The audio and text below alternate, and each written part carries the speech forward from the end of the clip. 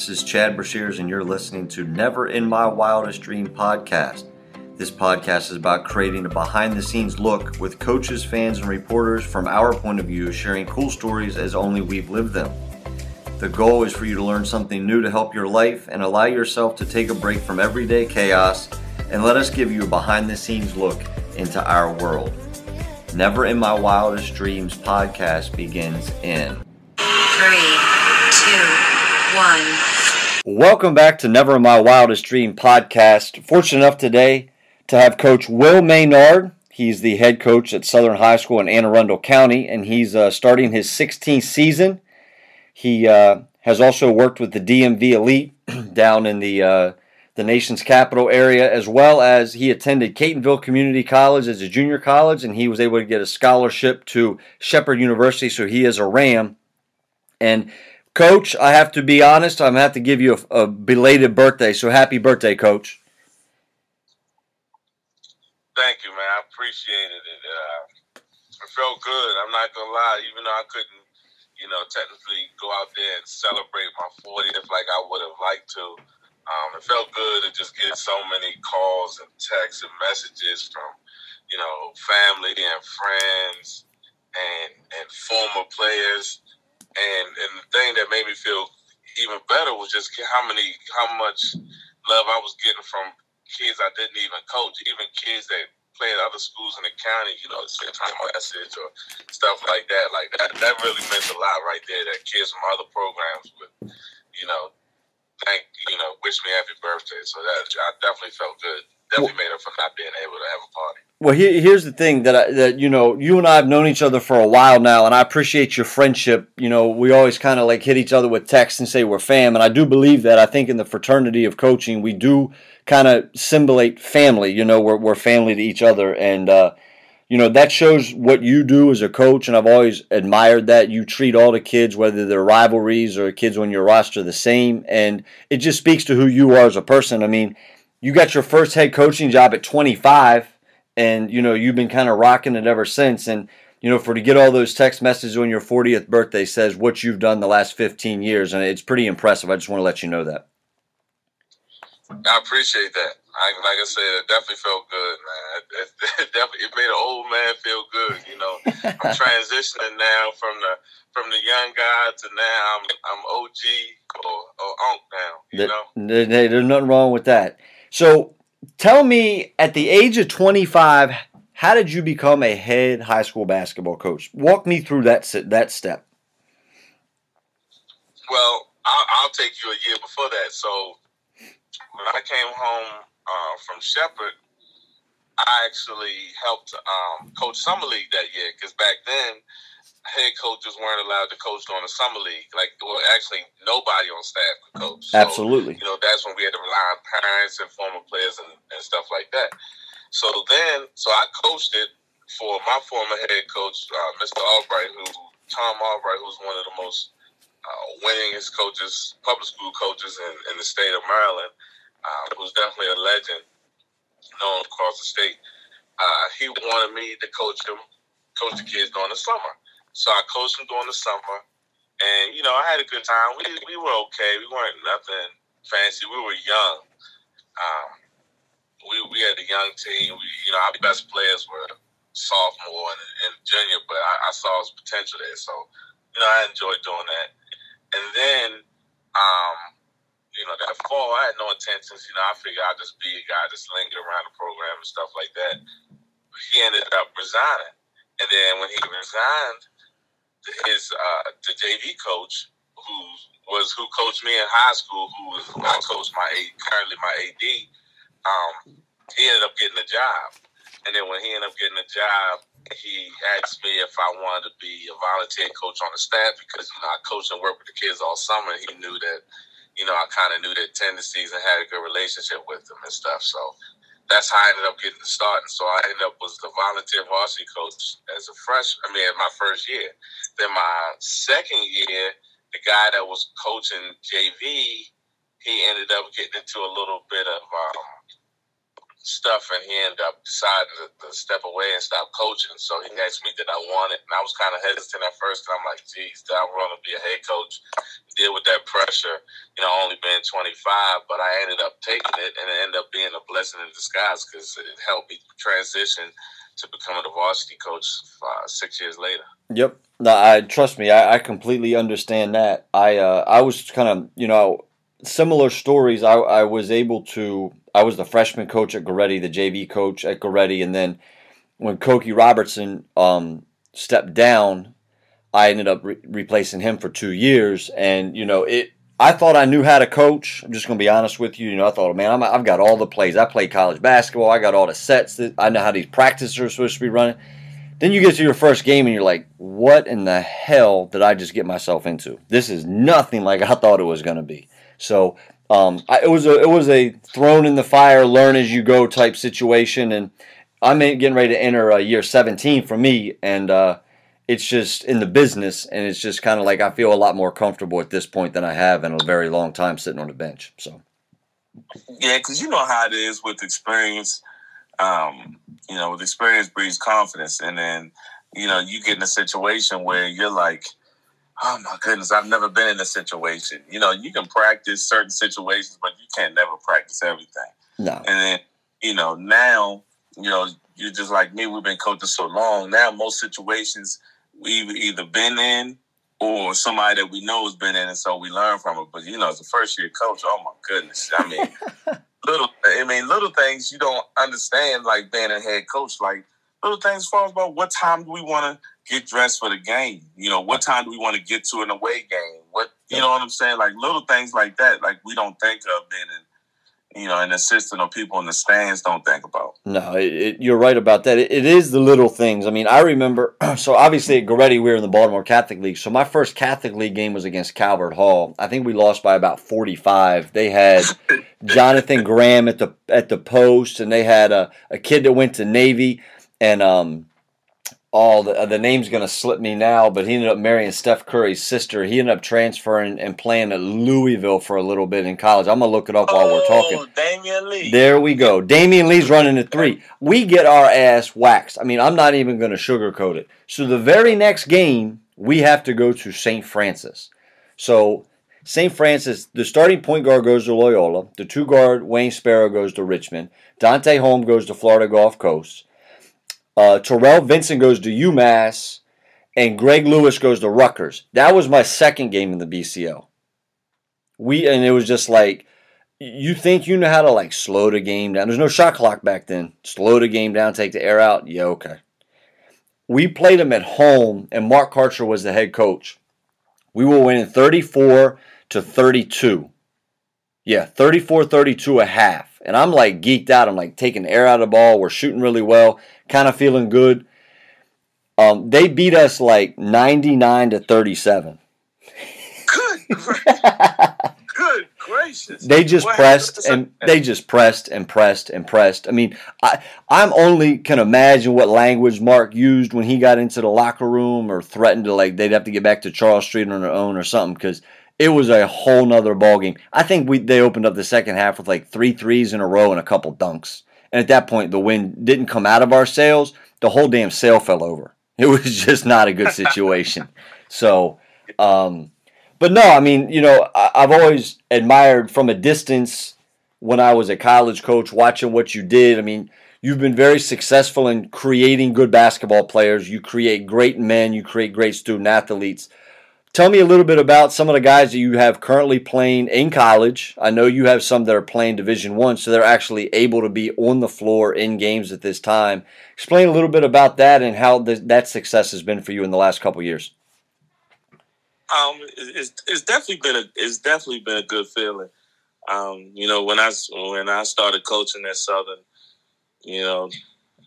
long ago, I never thought that we have, that many kids playing Division I basketball.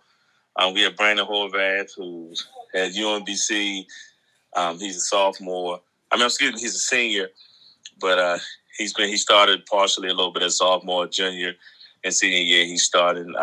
He's having a great start to his senior year, and he has a chance to be American East Player of the Year. I mean, he's definitely going to be in contention. He was Athlete of the Week a couple weeks ago, and he has a chance to make money playing basketball. Yeah, I mean, he does. Skill set, 6'10", can handle the ball, can pass, can shoot it. I mean, he definitely has a chance to make money playing basketball. But the unique thing about Brandon was 5'8" as a freshman. Wow. And it was very funny because Brandon didn't play AAU until going to a senior year. Okay. You know, a lot of people think that Brandon was some guy that played AAU all up and stuff like that. Like, he didn't get better that way. Brandon got better by just playing pickup with older guys. Because we used to play pickup at Southern on Sunday mornings, and he used to come in there. He used to be the youngest kid in there, and he used to get pushed around, and bullied around and stuff like that. But he kept coming. He kept getting better and better and better. And then next thing he decided to play AAU with James Lee and Mid-Atlantic Select. Yep. And, I mean, the rest is history.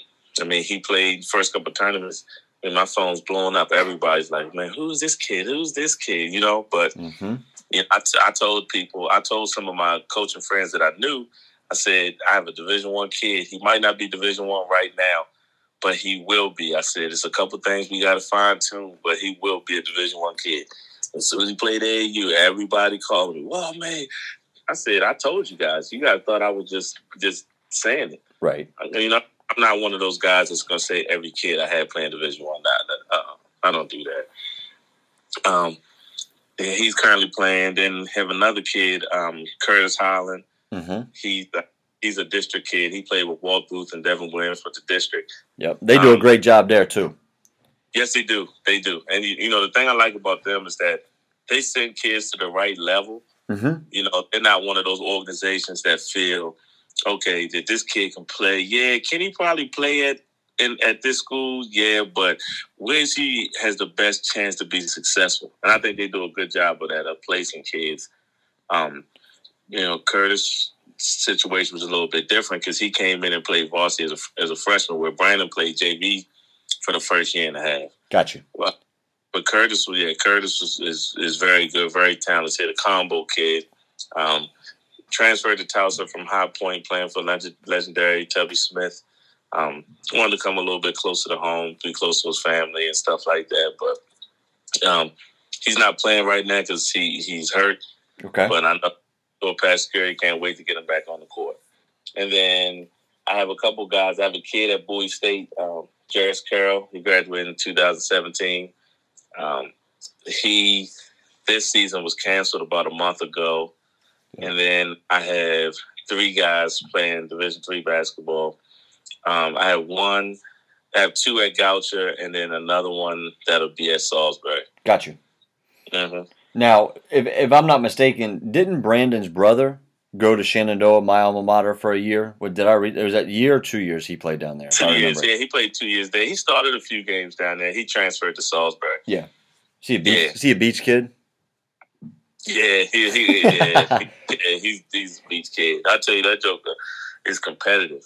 Well, if he's the little brother, he probably gets it honest. My brother is probably the most competitive person I've been around. I didn't let him win a lot growing up, and you know, once Kevin was able to figure out how to use that and focus himself the right way, he went to Shenandoah University and actually was a 4-time first-team All-American baseball player. He figured out how to use it to his advantage, but yeah, I didn't let him win anything. My grandmother used to get so mad. I wouldn't even let him win on like Nintendo NES system. I was holding it over his head.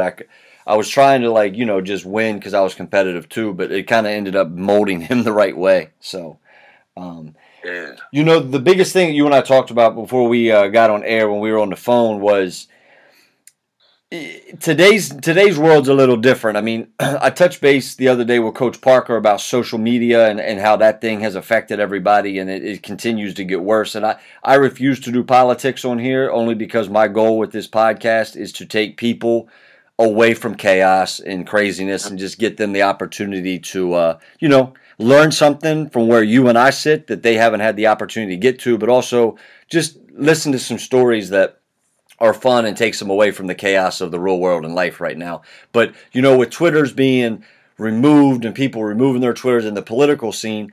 How has social media been talked about within your program? How do you see your kids handling themselves on social media, and has it ever backfired on you, any of your kids or anything like that? Been fortunate enough that I really haven't had any drama as far as social media with my kids. We had a situation at our school, though, with another sport that they had an issue with social media, and they got into it with another school and stuff. But as far as our program, it hasn't been that bad. I'm sure they do some stuff behind closed door that never got back to me, but nothing out there that's really, very public. The thing I try to preach to kids all the time is you need to preach being humble, because what happens is, for us, one of our rivals is South River and Annapolis. Mm-hmm. Both of those schools are within, 12 miles of us, and I always try to tell them, don't do what other schools do, because we'll have other schools call us out or stuff like that. If they beat us, they'll get on there and brag. And I tell them, just keep it classy. If you want to post a picture or something, that's one thing. But you know what I mean? We're not going to post a scoreboard or any of that type of stuff. Like on our team account, that's one thing, because some people don't make it to our game, so they, so they can know the score. That's one thing. Absolutely. But we're not supposed to score to brag or any of that type of stuff. You know what I mean? Because it just doesn't look well. Try to explain to kids as far as, you have to watch which rap lyrics you recite. Mm-hmm. Stuff of them contain, racial epithets. You can't have that in there. And, so you got to really watch that, and all that cussing and naked females and all that stuff. You got to be conscious of who's looking at your stuff, because a lot of kids don't like to make their page private. And by not making your page private, they don't understand that adults check your page out too. They just look at it, I'm going to make my page open so I get my followers. All these kids see it. Yes, I can be popular so I can get likes and all these followers and kids can see me. But what they don't realize is you have coaches that look, you have teachers that look, Yep. You have other parents that do that. You know what? My child hangs with Joe Smith. Let me go look him up. Oh, okay, that's Joe Smith. Let me see what he's doing in this picture. All right, I see red cups everywhere. It seems like his eyes look red in this picture. You know what I mean? Like kids 100%. don't understand that. Nope. Like you always have to be conscious of your environment. And that's not just the players. The coaches as well. 100%. I mean, I'm not, and I don't have social media anymore. I got rid of Twitter. I got rid of Instagram. My assistant coach runs our Instagram and Twitter page for South Basketball. It was a personal decision. For me, with some of the stuff that I battle with through depression and anxiety and borderline personality and bipolar, it was just like a rabbit hole of just craziness that I could get myself sucked into, and I became very unhealthy. So in order for me to be mentally healthy, I just said, screw it, I'm not having those anymore. And honestly, I don't miss them, and it's been great. It's been so nice. It's been hard to get this out because I really enjoy doing this, and unfortunately, people read about you on social media, and that's how they start following you and stuff. But, I think at the end of the day, you read about enough college coaches losing their jobs, and I'm not going to go into any names, but some basketball coaches this past week were arrested for posting stuff on social media that they didn't need to post, and they lost their jobs at the highest level, at the very highest level. And that you don't understand at 16 years old that a 30-second clip on your Twitter page could cost you a scholarship that would save you $120,000.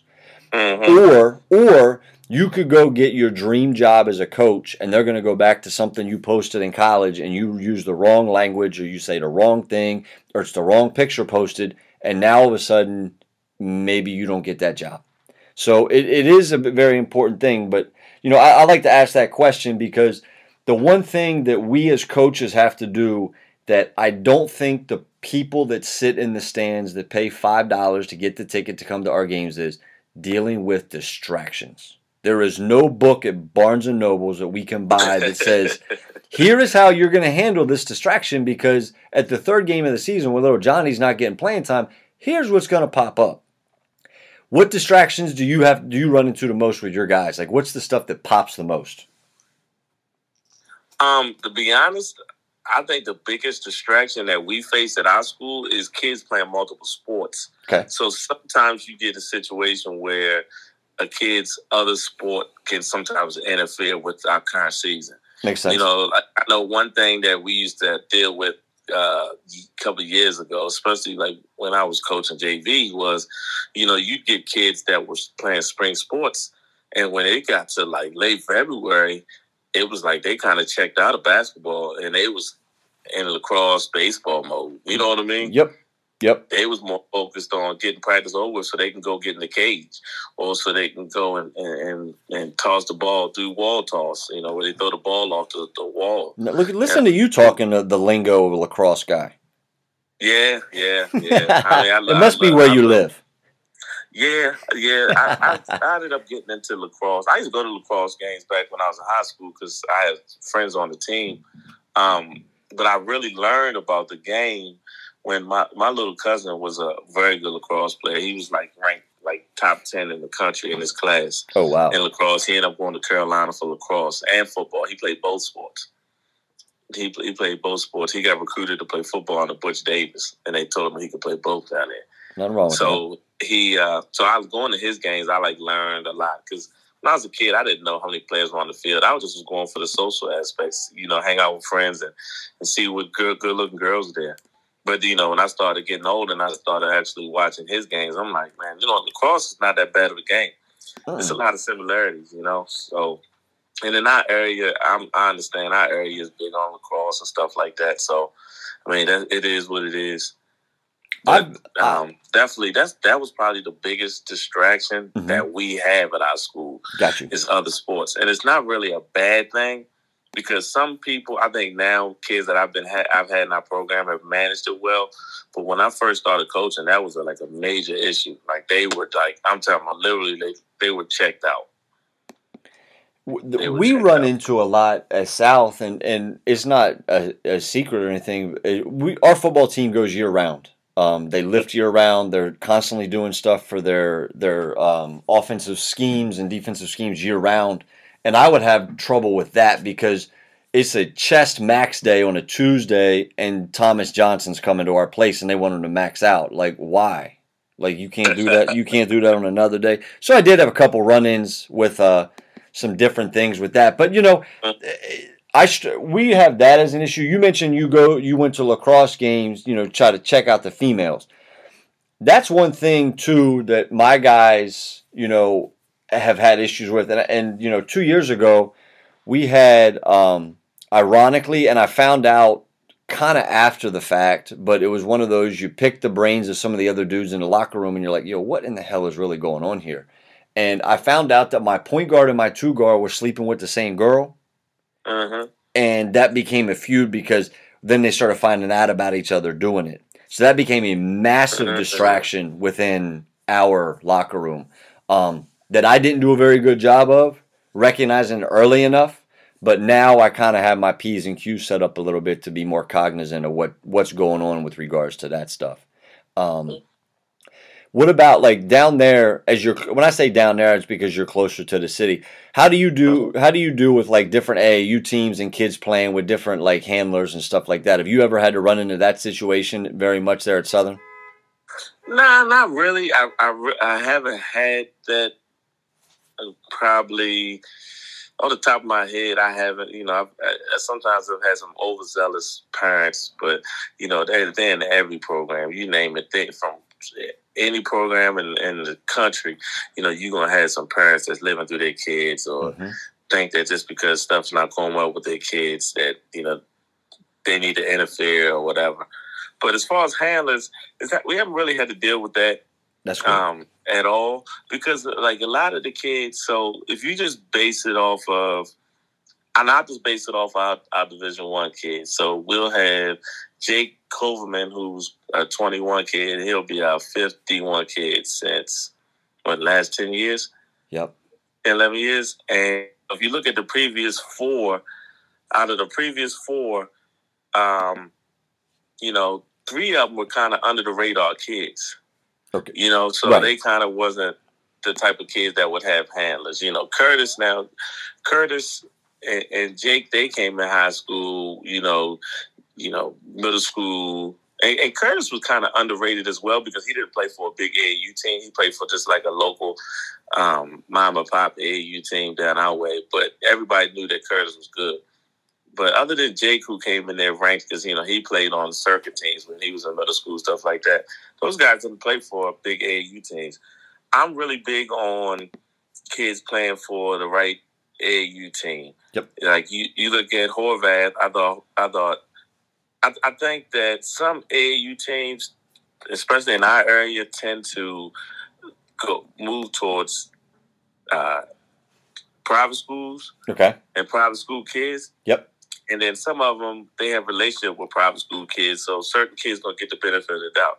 Right. If you got Brandon Horvath at Southern, who's good, and then you got, Chad Bashirs, who goes to O'Connell or Southern Prep or Southern Academy or something like that. Yep. And a lot of programs in our area, not all, but some, they're gonna automatically give the benefit of the doubt to the private school guy, regardless of who's better or not. So I always try to make sure that I put myself in a good situation with a coach that I know, yep, or I know somebody that has a good relationship with him, so that I know he'll get a fair chance. I don't want my kid to just get anything, but I want them to be able to at least get a fair shake. I've had kids play with Takeover. I've had kids play with Grant. I've had District. I've had Midland Select. I've had, New World.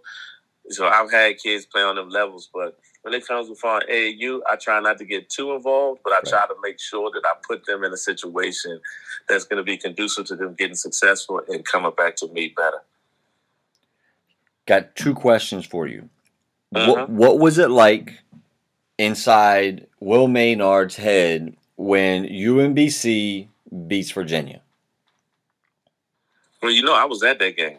I did not know that you were at the game. I was in Pittsburgh at the NCAA tournament in Pittsburgh, and I remember specifically sitting in my hotel room being like, there is no way this is going to happen. So now that you say you were at that game, you got to give me the stories. What was it like in the arena? What was it like inside your head sitting there watching, inevitably, our generation's, Miracle on Ice? Just the easiest way to put it. So I'm going to take you to the lead up. So tournament selection comes out that Sunday. And I'm looking at the practice. I said, oh, my goodness, they play Virginia. I said, I'm looking at Virginia that's holding Duke to 50 points. And I'm saying to myself, like, oh, my goodness. So I had talked to Brandon and called me up. And Brandon Horvath called me up and asked me, did I want a ticket? And I said, dang on. I said, should we go down there or not? I said, man, you know what? There's a chance to go to an NCAA tournament game for free. I'm going to go. And so then that Tuesday, I was at the All-Star game for our county because his brother played in the All-Star game because he was senior that year, 2018.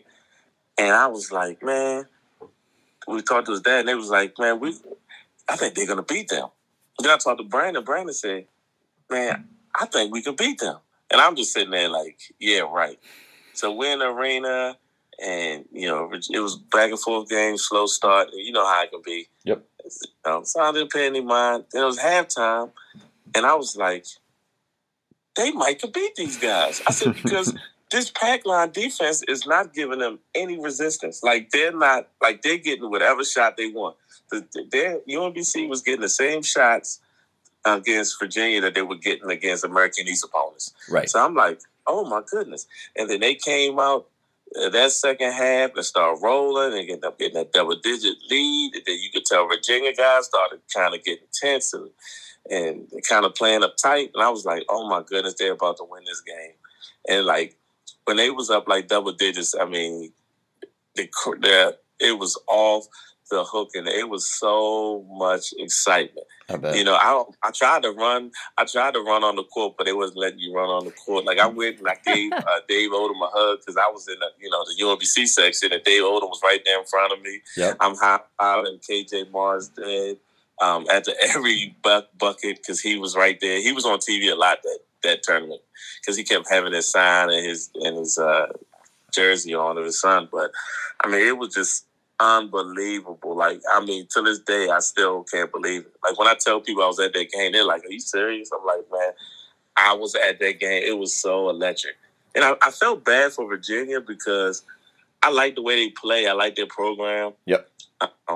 So it was kind of like a gift of the curse. Like I was happy that UMBC won because I love their staff and they treat me like family. So I'm always biased towards those guys. But I like Virginia because Virginia reminds me of Southern, where they're the underdog. Right. When they think about the ACC, they don't talk about Virginia yet. Now they do, but at first, they were talking about, Duke and Carolina, and then, when Maryland was in there and stuff, you talking about them. And that's how it was in our county. You talk about Anne Arundel County, you think of Annapolis, Old Mill, and Meade. Mm-hmm. So it's, to the point now where, they bring us up now. So, it was definitely electric. I'm hoping they go to the tournament this year, but then on the flip side, I'm like, I might be upset because I won't be able to go. True. You know what I mean? So, but for Brandon, I would love for him to get that experience again. But it was definitely electric. People were texting me, telling me it was on TV. It was crazy. Like the game ended at probably 12. Yeah, it was midnight. It was a late game. I remember that. They leaked the arena to 1:30. I can believe that. They literally kicked us out the arena because we were partying. That's awesome. I'm with you on that. I was watching it, and I think I could be wrong, but I'm going to try to go with this. Did Virginia cut it to 8 at one point or 6, and then all of a sudden they stormed them? They stormed back to 20, right?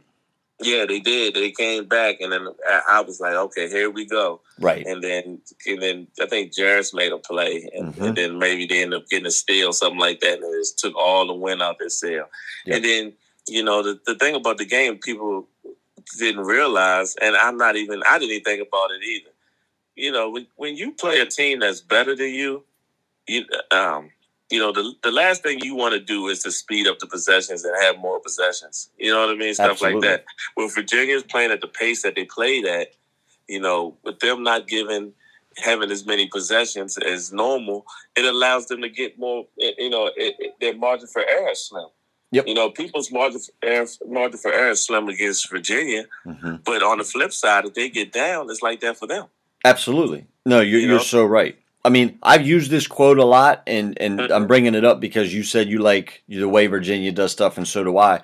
Tony Bennett, when they won the national championship the year later, he said, if you learn to use it right, the adversity will buy you a ticket to a place that you could not have gotten any other way.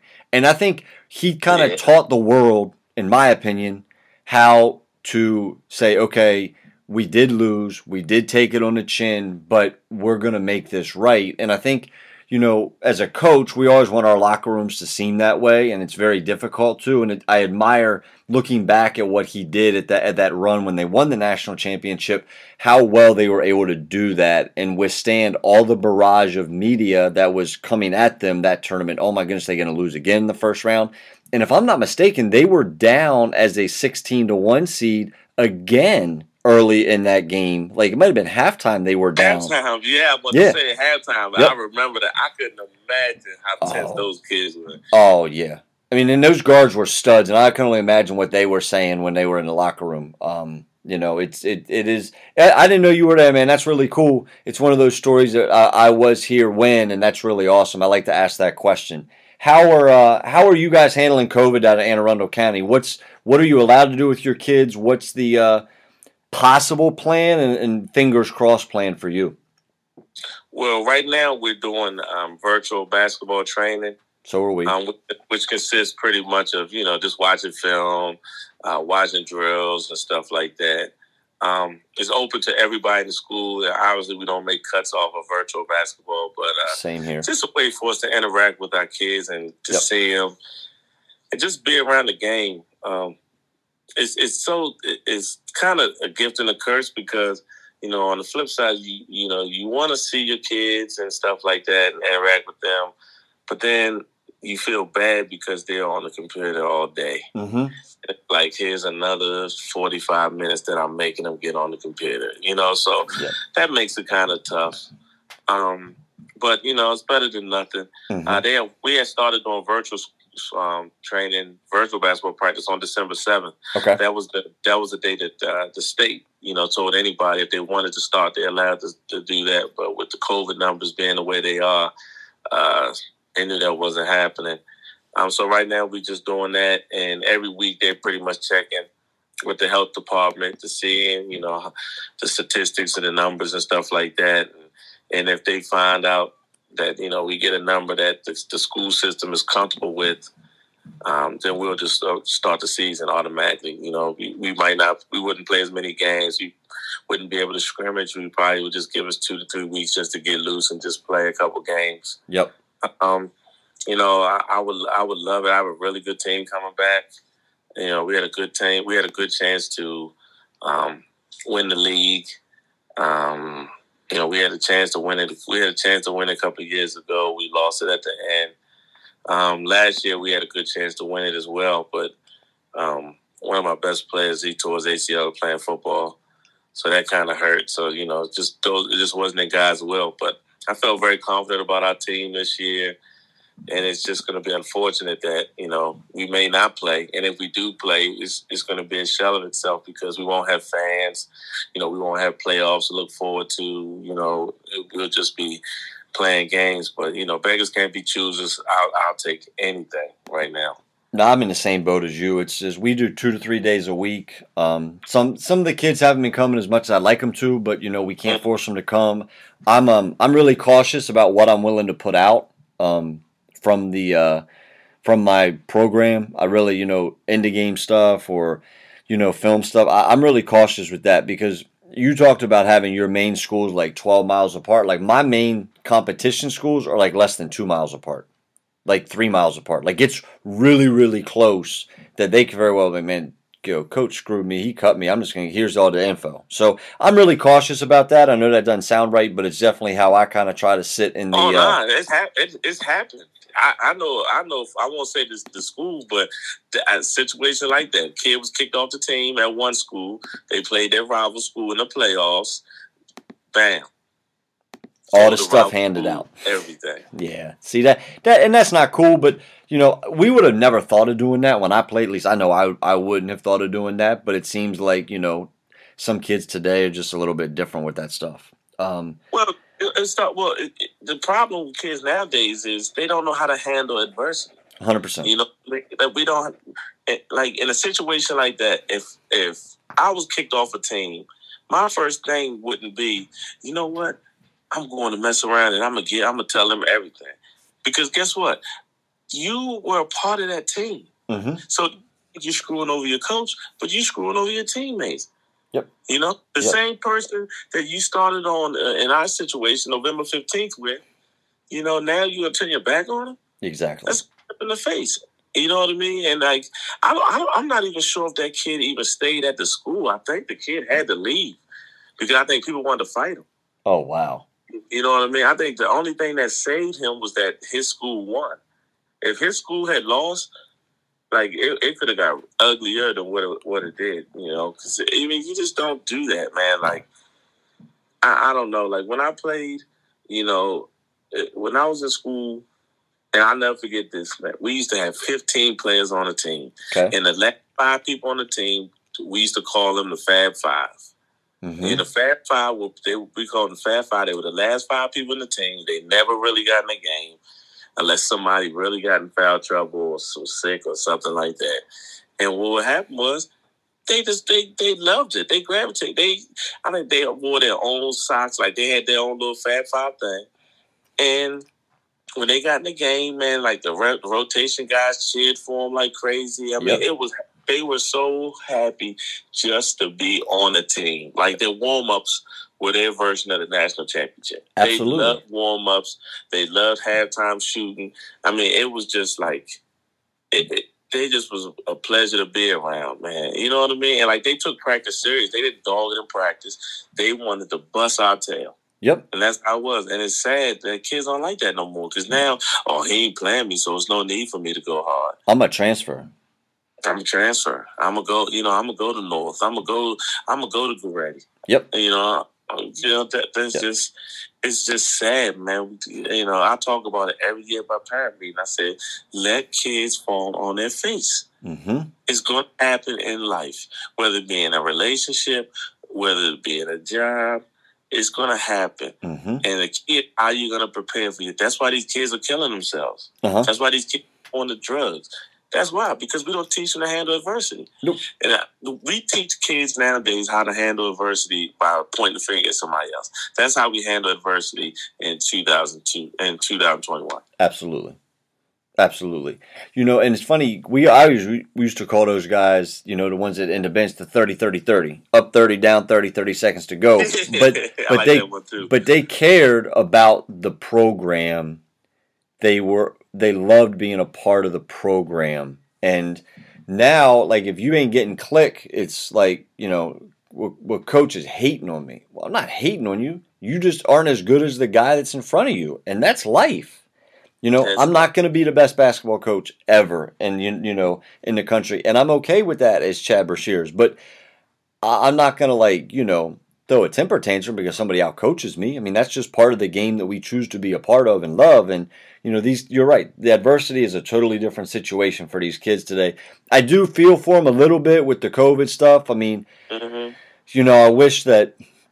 Honestly, I just wish decisions were made and that they didn't feel as though they were either getting led on or, some of my players have brought it up to me a little bit and it's a very tough situation. I mean, I'll use South as an example because that's where I'm at and that's the kids that I care about and love and know. In their life, somebody in their family, their blood has lied to them about something big time, right? The system's lied to them about something. The school system has lied to them about something. The only refuge they have is an 84 by 50 foot box with 2 hoops at the end for a couple hours in the wintertime that they can get away from all the BS. And right now, I just feel like, hold on 2 more weeks for me, guys. Hold on 2 more weeks for me. And they're like, Coach, why don't you just tell us the truth? And I'm like, guys, I'm giving you the answer I have. But I do feel for them because they feel as though we're kind of leading them on a little bit and lying to them, and that's a tough situation to sit in. And see, and you're in the same boat I am where, you have a good chance to win your league. Mm-hmm. You know what I'm saying? Yep. You returned a lot. Mm-hmm. You had a good chance to go to Maryland. And you know how important that is, especially for communities like yours and mine who has a great tradition. And, we don't get there as much anymore. So, I mean, these kids would be remembered for the rest of their life. Yep. Mm-hmm. And that's what they don't understand. And it's a very tough situation. And I kind of wish that they just said, you know what, man, we're just gonna have a playoff. Yeah, we're just gonna do a playoff. We're gonna give you 2 games, yep, and then we're gonna pick it out of a hat, and you're gonna play in your same region, and you're just gonna go from there and go play because it's just sad that it's 2 years in a row, man. We won't be down Maryland. Yep. At all. We were fortunate enough last year. Our season ended right before COVID. Right. So we ended up finishing our season. Yeah, we completed ours as well. It was tough. I mean, we lost at the buzzer to Frederick High School. I had a senior get fouled. We're down 2. Mm-hmm. And Frederick did a really good job with his group. He's got a really nice group. And we're battling, and it's a back and forth heavyweight match. We're down 2, and you know me. I said, screw it, we're going to shoot a 3 just because that's kind of how the world I live in. Let's just go take the right shot. Not the high efficiency shot. I'm kind of more the other direction. I know my dad was like, hey, just get in the paint, try to get 2. Well, I ended up putting my best shooter in a corner right in front of our bench. Mm-hmm. And my point guard penetrates, kicks. He catches it square. I'm literally standing right behind him. He gets fouled shooting a 3-pointer. Ball short. Square. I'm like, this thing's going in. We got an and 1. It doesn't matter. We're catching our breath. He goes to the foul line, and he makes the first one, and he misses the next 2, and that was the ball game. And that's a tough way to end your senior year, like a very tough way to end your senior year. And for my guy, it was just it sucked overall. I mean, it was just we had won 11 out of 12 going into that game. We totally believed that, when you coach at certain times, you're like, man, we really got to play perfect to get a win. Like, we walked into every gymnasium, and it wasn't a question whether you're going to win or not. It was like, how are we going to put these dudes away, and at what time in the game are we putting them away? That's the mentality we had in the locker room, and it was a fun group to coach like that. And then when that happened, it was just like, the air went out of the sail. But I feel for the kid. he was going to play in the Round Ball Classic that Dave Fultz does, and you at least get back on the floor. Maybe his last memory of high school basketball was going to be something positive like that. Boom, COVID hits, and his last high school memory is going to be one that's going to be very tough. And I feel for him, but that's just kind of the game that we play a little bit too. And I'm with you. Like, let's just have 2 games, draw names out of a hat, and let's just play and see what happens. Roll the dice. And but safety is a big thing. I looked up our numbers today. One of the numbers dropped significantly. The other one rose again. So we're at the liberty of what the state and the health office says we can and cannot do. So yeah, it's definitely it's definitely unfortunate. Like I said, man, last year was tough. We had a good team. We won 16, 17 games, but we didn't have our best player. Right. And and I don't know, and not to toot my own horn, but I don't know too many teams that don't have a drop off really without their best player, who's a Division I kid. You know what I mean? Absolutely. It's funny you say that. A lot of stuff we talked mirrors because I lost the first day of practice. My football team was playing Damascus in the playoff game, and my big guy, 6'5", 270, 6'6", 270, somewhere in there, tears his ACL going against Brian Breesy, who is the rookie defender of the year in the ACC for Clemson. Yeah. But Chris battled him, and Chris blew his knee out that game, couldn't play for us. So we really didn't have a true post. I started a kid that was 6'3" in the post, so I totally get what you're saying. Chris is. So you understand, I do. I mean, you understand the same thing. It's man. tough. We went 14-7. Man. Oh my God, it's awful. I mean, Chris signs a national letter of intent to play football at ODU this past December. I'm excited for him to be able to go do that. So, and that's the one thing too. Like when you start explaining Division I stuff, it just doesn't have to be Division I basketball. He's a Division I athlete, which means he's going to jump a little bit higher, run a little bit faster, and be a little bit stronger than majority of the people that step on the field or on the court. That's what Division I means. Now, do you have got Division I shooters? Yes. Division I ball handlers? Absolutely. Post players? Yes. But if you're a D1 athlete, you're a D1 athlete. You talked about you said it was your cousin that played football and lacrosse at North Carolina, right? Yep. Okay. So I'm at Goretti. We're playing Loyola Blakefield. Mm-hmm. They have this point guard who is an absolute pain in the ass. He doesn't sub out. He doesn't foul. He doesn't make a mistake. Like, he is like perfect, but he's not really good at basketball. He's just a good athlete. So I asked Josh Duvall, their head coach, after the game. I'm like, man, where's this kid going? Like, he's pretty good. He said, Chad, he's the #1 lacrosse player in the country. He's going to UVA. And his name was Steele Stanwyck, and he actually won the Heisman of lacrosse 2 years in a row at the NCAA level. The kid. He won the 2-10 award. There you go. He never flinched, ice through his veins for 32 minutes. And I was like, well, that makes a whole bunch of sense. So ever since then, I've been able to look at kids and be like, man, that's a D1 talent. Like, he's just a D1 kid, and he's able to do stuff that other kids can't do. So I was just telling a buddy of mine last night, a coach I was talking to, and I said, my whole mindset of building a team has changed over the years. I said, right now, I like to have 2 studs. And when I mean 2 studs, 2 dudes that can give me 20 on a consistent basis. Mm-hmm. And then fill them in with good role players. And the people that's going to do their job, whether it be shooters, whether it be hustle guys, whatever I need. It makes your life a lot easier. You don't have nearly as many gray hairs that way. And when you turning 40, that's starting. Oh, they already started. They started at 30 for me, Chad. Well, that's that stress in Anne Arundel County you live in. Just watching so much film. I'm really big on watching film. Yep. And that's probably one of the biggest struggles that I have with my kids at times is just letting them know how much film you have to watch and how to watch film. Mm-hmm. I think that's very undertaught because nowadays with social media, kids only look at film so they can post their highlights. 100%. You know what I mean? 100%. And so they just looking for those highlights. They're not looking to see their tendencies. Maybe I am going only right. I never go use my left hand.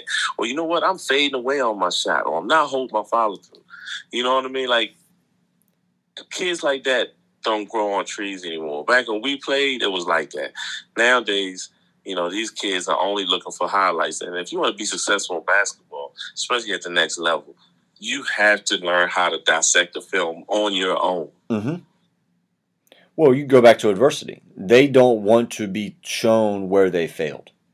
Film. Look, there's a couple things that do not lie. The weight room doesn't lie. Film does not lie, and your W-2 does not lie. It says what you made last year. It is what it is. And if you can't bench 300 pounds when you get it up and it comes down and touches your chest and you can't get it up, then you cannot bench 300 pounds. That's the truth. You didn't lie. You lied there and said I benched 300 pounds. And then film is the other one. It shows the rawest stuff about your game that you can inevitably fix, but they don't want the truth of being like, man, I really did screw up there. Or my peers are going to make fun of me because I screwed up there. And it's not making fun of you. It's just when you're watching film, you don't ever want to fail. So it's really tough for those kids in a film session to sit there and see not good compared to a highlight reel, which is all good because it's what they want to show everybody. And I tell kids all the time, like, one thing I preach to my kids all the time, they have to understand that at the end of the day, like, our team is one. It's not divided. Mm-hmm. It's not players versus coaches. It's players and coaches. Mm-hmm. I said, so you guys have to understand that. So when we're trying to get you guys better, we're getting better as well, because then we know maybe we can't put him in this situation. Maybe that's not something we can run. You know what I mean? Like, absolutely. So that's one thing I constantly harp on kids, that when a coach tells you something and he talks to you about something, don't look at it as a bad thing. Understand that he's just trying to, we're just trying to help the situation to make it easy. Basketball is an easy game, and it's our job to make it easy on you. And in order for us to make it easy on you, you have to be open to being coached and challenged. Yep, 100%. No, I'm totally agree with you on that. What's the rest of your Saturday look like? You got any plans? You watching NFL? You gonna watch any college basketball that's on TV? What are you gonna do the rest of the day? Well, my Eagles, we choked away that game last week, 2 weeks ago against Dallas, so that took us out of it. I mean, we had beat Dallas. We would have easily beat the Redskins. I mean, the Redskins are terrible, but I'll watch a little bit of football, but for the most part, I'm not going to do too much. The only thing I'm going to do is I'll watch my Hoyas play. We're struggling right now and stuff, but I didn't expect them to be good, but I just like watching the team, because just watching some of the young guys' growth. So I'm gonna watch some Georgetown Syracuse basketball, and that's it. There really aren't that many good matchups today for some. I checked, and I just pulled them up here. I mean, I'll throw some stats at you while we're just sitting here. Duke is up 3 over Wake Forest with 12 minutes to go in the second half. Mm-hmm. The Texas-West Virginia game is pretty good. Texas is up 19-18 with 11:54 to go in the first half. So why did that kid leave West Virginia? What's up with that? I have no idea. He's pretty good, isn't he? Yeah, he is. I don't really know what happened with that. That's interesting. Yeah. Maybe you couldn't handle Huggins. Must be, because I mean, maybe you ran on that treadmill too much. The treadmill at 25 miles an hour. I know Brandon they have a big game today. They played New Hampshire. They lost to Binghamton 2 weeks ago. Did they? Yeah, they lost to. He missed the game. He hurt his shoulder. You doing all right now? Yeah, he's excited to get back. He called me for my birthday, and we was talking about it, and he was saying he felt good. I don't know what's going on up in Rutgers right now, but Ohio State is winning 57-41 over Rutgers. Rutgers 15th in the country. Yeah, Rutgers had a tough one the other night. Somebody blew them out the other night. Was it Michigan State blew them out? Yeah. And then they messed around and lost to Purdue. Yep. At home. Yeah. That Big Ten is loaded. What's funny? I had Coach Dan Preet on yesterday, because they actually, I'm sorry, we filmed it on Thursday to post yesterday, but they played Montverde yesterday down in the that big tournament that they've started. Oh, yeah. I saw that was a tough one for them. Yeah, 77-39 or something like that. And that was Dan's first game of the year. That was there's a lot of positives, and I'm going to hit on that real quick, but that was Dan's first game of the year. I think that was the 9th game for Montverde. Montverde was averaging 98 points a game, and Dan held him to 77. I think that's pretty awesome there. That's a big, that's a big pat on the back with that one, because that's not easy holding, 10 probably NBA pros down like that. But I talked about Jalen, his point guard, going to Rutgers, and him and I both agree that Big Ten is like night in, night out. It's a dogfight, and really, like, and I'm not picking on the ACC, but it's hit or miss. Like Duke could have some really, really good guard play. Carolina, really good guard play. But it seems like when you get into the Big Ten, their point guard is just a dude all the time. All the time, and he defends. And he defends like that. That league is, oh my goodness. And like, I watched the Big Ten, but I didn't really watch it as much as I do now with the Big Ten Network and Maryland being in there. I kind of pay attention to it more. Yep. Man, they have definitely surpassed the ACC. I think so. And you can tell. Remember back in the day, they could not compete with the ACC in the ACC Big Ten Challenge. Now, man, they just beat up on them. Yeah, the coins flipped on that one a little bit, hadn't it? Oh man, yeah, the ACC. I don't know. I mean, Duke's still Duke. I mean, Carolina's good. Their guard plays kind of young, but Coach K sitting out again today, and Florida State. But I mean, the other 8 schools are such hit or miss. Yeah. Yeah, I mean Leonard Hamilton. It does a great job. I mean, Florida State, that's just fun to watch. I mean, he's got long players. I mean, I haven't played against guys that long since JUCO ball. I mean, he's just got athletes that can flat out get it done. And and then, but you're right. I mean, Duke, like Krzyzewski's not coaching again today. He's still in quarantine. And I said this back at the beginning of December the 7th, I made this statement that Duke was going to lose 6 home games. Oh, you said that? Duke was going to lose 6 home games, and he canceled the rest of the non-conference schedule. Not because of me. I'm a nobody. But I was talking with a buddy who works for ESPN and CBS, and I'm like, I'm telling you, with not having 9,314 idiots screaming at you, it's just a game of basketball. And that leverage is different. Yeah. And see what people tend to forget. I mean, obviously we know because we coach and we understand. In those type of environments, it's the lack of communication. 100%. Like you know what I mean. That's the thing that's different with football. In football now, you can hear your audibles. Where back then, if like I think it was Ohio State might have played. I forgot who was playing. It was a game I was watching, and it was like quiet in there. Mm-hmm. They're changing the calls and all this and all that. I mean, it's hard to do that, like you said, with a stadium full of people that are rooting against you. Well, I mean, I use it as an example of football. I'm a Packer guy. You know that with Aaron Rodgers. I mean, our first game is at Minnesota, and you hear him audibly the call. He said that it was weird because he could hear conversations on the sideline between the players that weren't on the field when he was out there. Like, he said, I wouldn't even hear myself think when there's 85,000. But now it's a totally different, and it is a big deal. That's why for us as Packer fans, winning the home field was a big deal because it does zero to do with the crowd. It has to do with the environment. Now it's going to be 13 degrees. Good luck playing in that. There's no air conditioners that are going to make your building cold enough to prepare for what we're bringing to the game that day. Exactly. So, you have some people wearing gloves. Tam and Tom, if they make it there, Drew Brees, but playing indoors, with the heat on, you don't have to worry about that. Absolutely. Well, Coach, I appreciate your time. I know you're a busy dude. I know you just got out of practice, and I'm not going to put that out there so everybody's like, oh, my goodness, Southern's practicing. How was your 5th grade practice before we get off here? How was the 5th grade practice? We had a good game. We had a good day today. We actually combined with the 6th grade team. Nice. And we worked. Yeah, we did. We had a lot of. We worked on a lot of defensive stuff today, as far as beating our man to the spot and teaching. And the biggest thing, teach them how to do defensive slides and understanding when you have to get out your stance, because sometimes like these kids that age, we'll work on defensive slides and they think that, you go by me, I'm just supposed to just get a defensive slide and catch up with you. Just teach them when it's okay to get out your stance. And then one thing we had to work on too is our back taps. Yep. I love it. I love 5th grade because it teaches you patience. But like the other team will be dribbling the ball up the court, and we'll have a guy behind the ball, and instead of him trying to sneak behind and take the ball, they'll go find their man. So we worked on that today too. But we have a good group. We have a good group of kids, man. I'm actually excited to see their progress over the next 4 years because, these kids nowadays in 5th grade are doing things that I didn't do till 7th, 8th grade. Absolutely.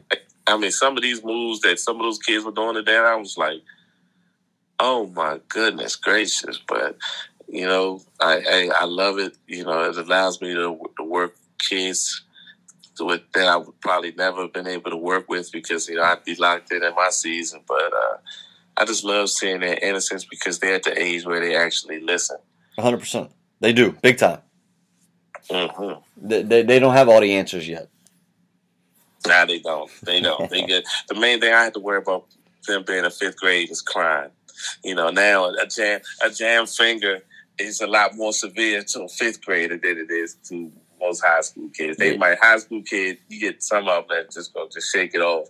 5th grade, that's a major ordeal. Like you might have to call an ambulance for a jam finger in 5th grade. Nah, trust me, I totally get all of that. Before we hop off here, I want to have you back on the show. I love being able to just chat hoops with you. I appreciate your time. Would love to, but when COVID ever decides to settle itself down, want to scrimmage against you guys in the preseason. I think we'll have a blast doing that. Oh yeah, definitely, man. You know me, I always like scrimmaging hard and different styles. Yep. And I know playing you guys, I know you're gonna run good stuff. You're gonna prepare me because my region switches next year. Yes, it does. So and mine does a little bit too. I get a lovely Oakdale to come to my region as well. So that ought to be fun having to go against those dudes every night. So. Yeah, I have Carroll. I'm in there with Carroll County, and I couldn't tell you one thing about any of the school. I watched a couple games of a couple schools from Carroll County, and I couldn't tell you about them. I just know every team I watch can shoot. Yeah, they can. Every team I watch shot the ball. So pretty much we won't be playing much zone in hardwood. There's nothing wrong with that. Coach, I hope you have a great rest of your day. I appreciate your time, and I look forward to chatting with you here soon. Thank you. I appreciate it, man. It's a great show. Thank you. I appreciate Coach's time. It's always great to catch up with colleagues in the business and, family. As I said earlier, I see Coach's fam, and, I love catching up with him and getting to hear his stories. He's done an excellent job down there, as I said before, getting guys to go play at multiple levels and getting them across the stage and become young men. But I appreciate Coach. My Saturday is going to be watching some college basketball, probably put on a little bit of the NFL games. And until then, we will talk to you tomorrow.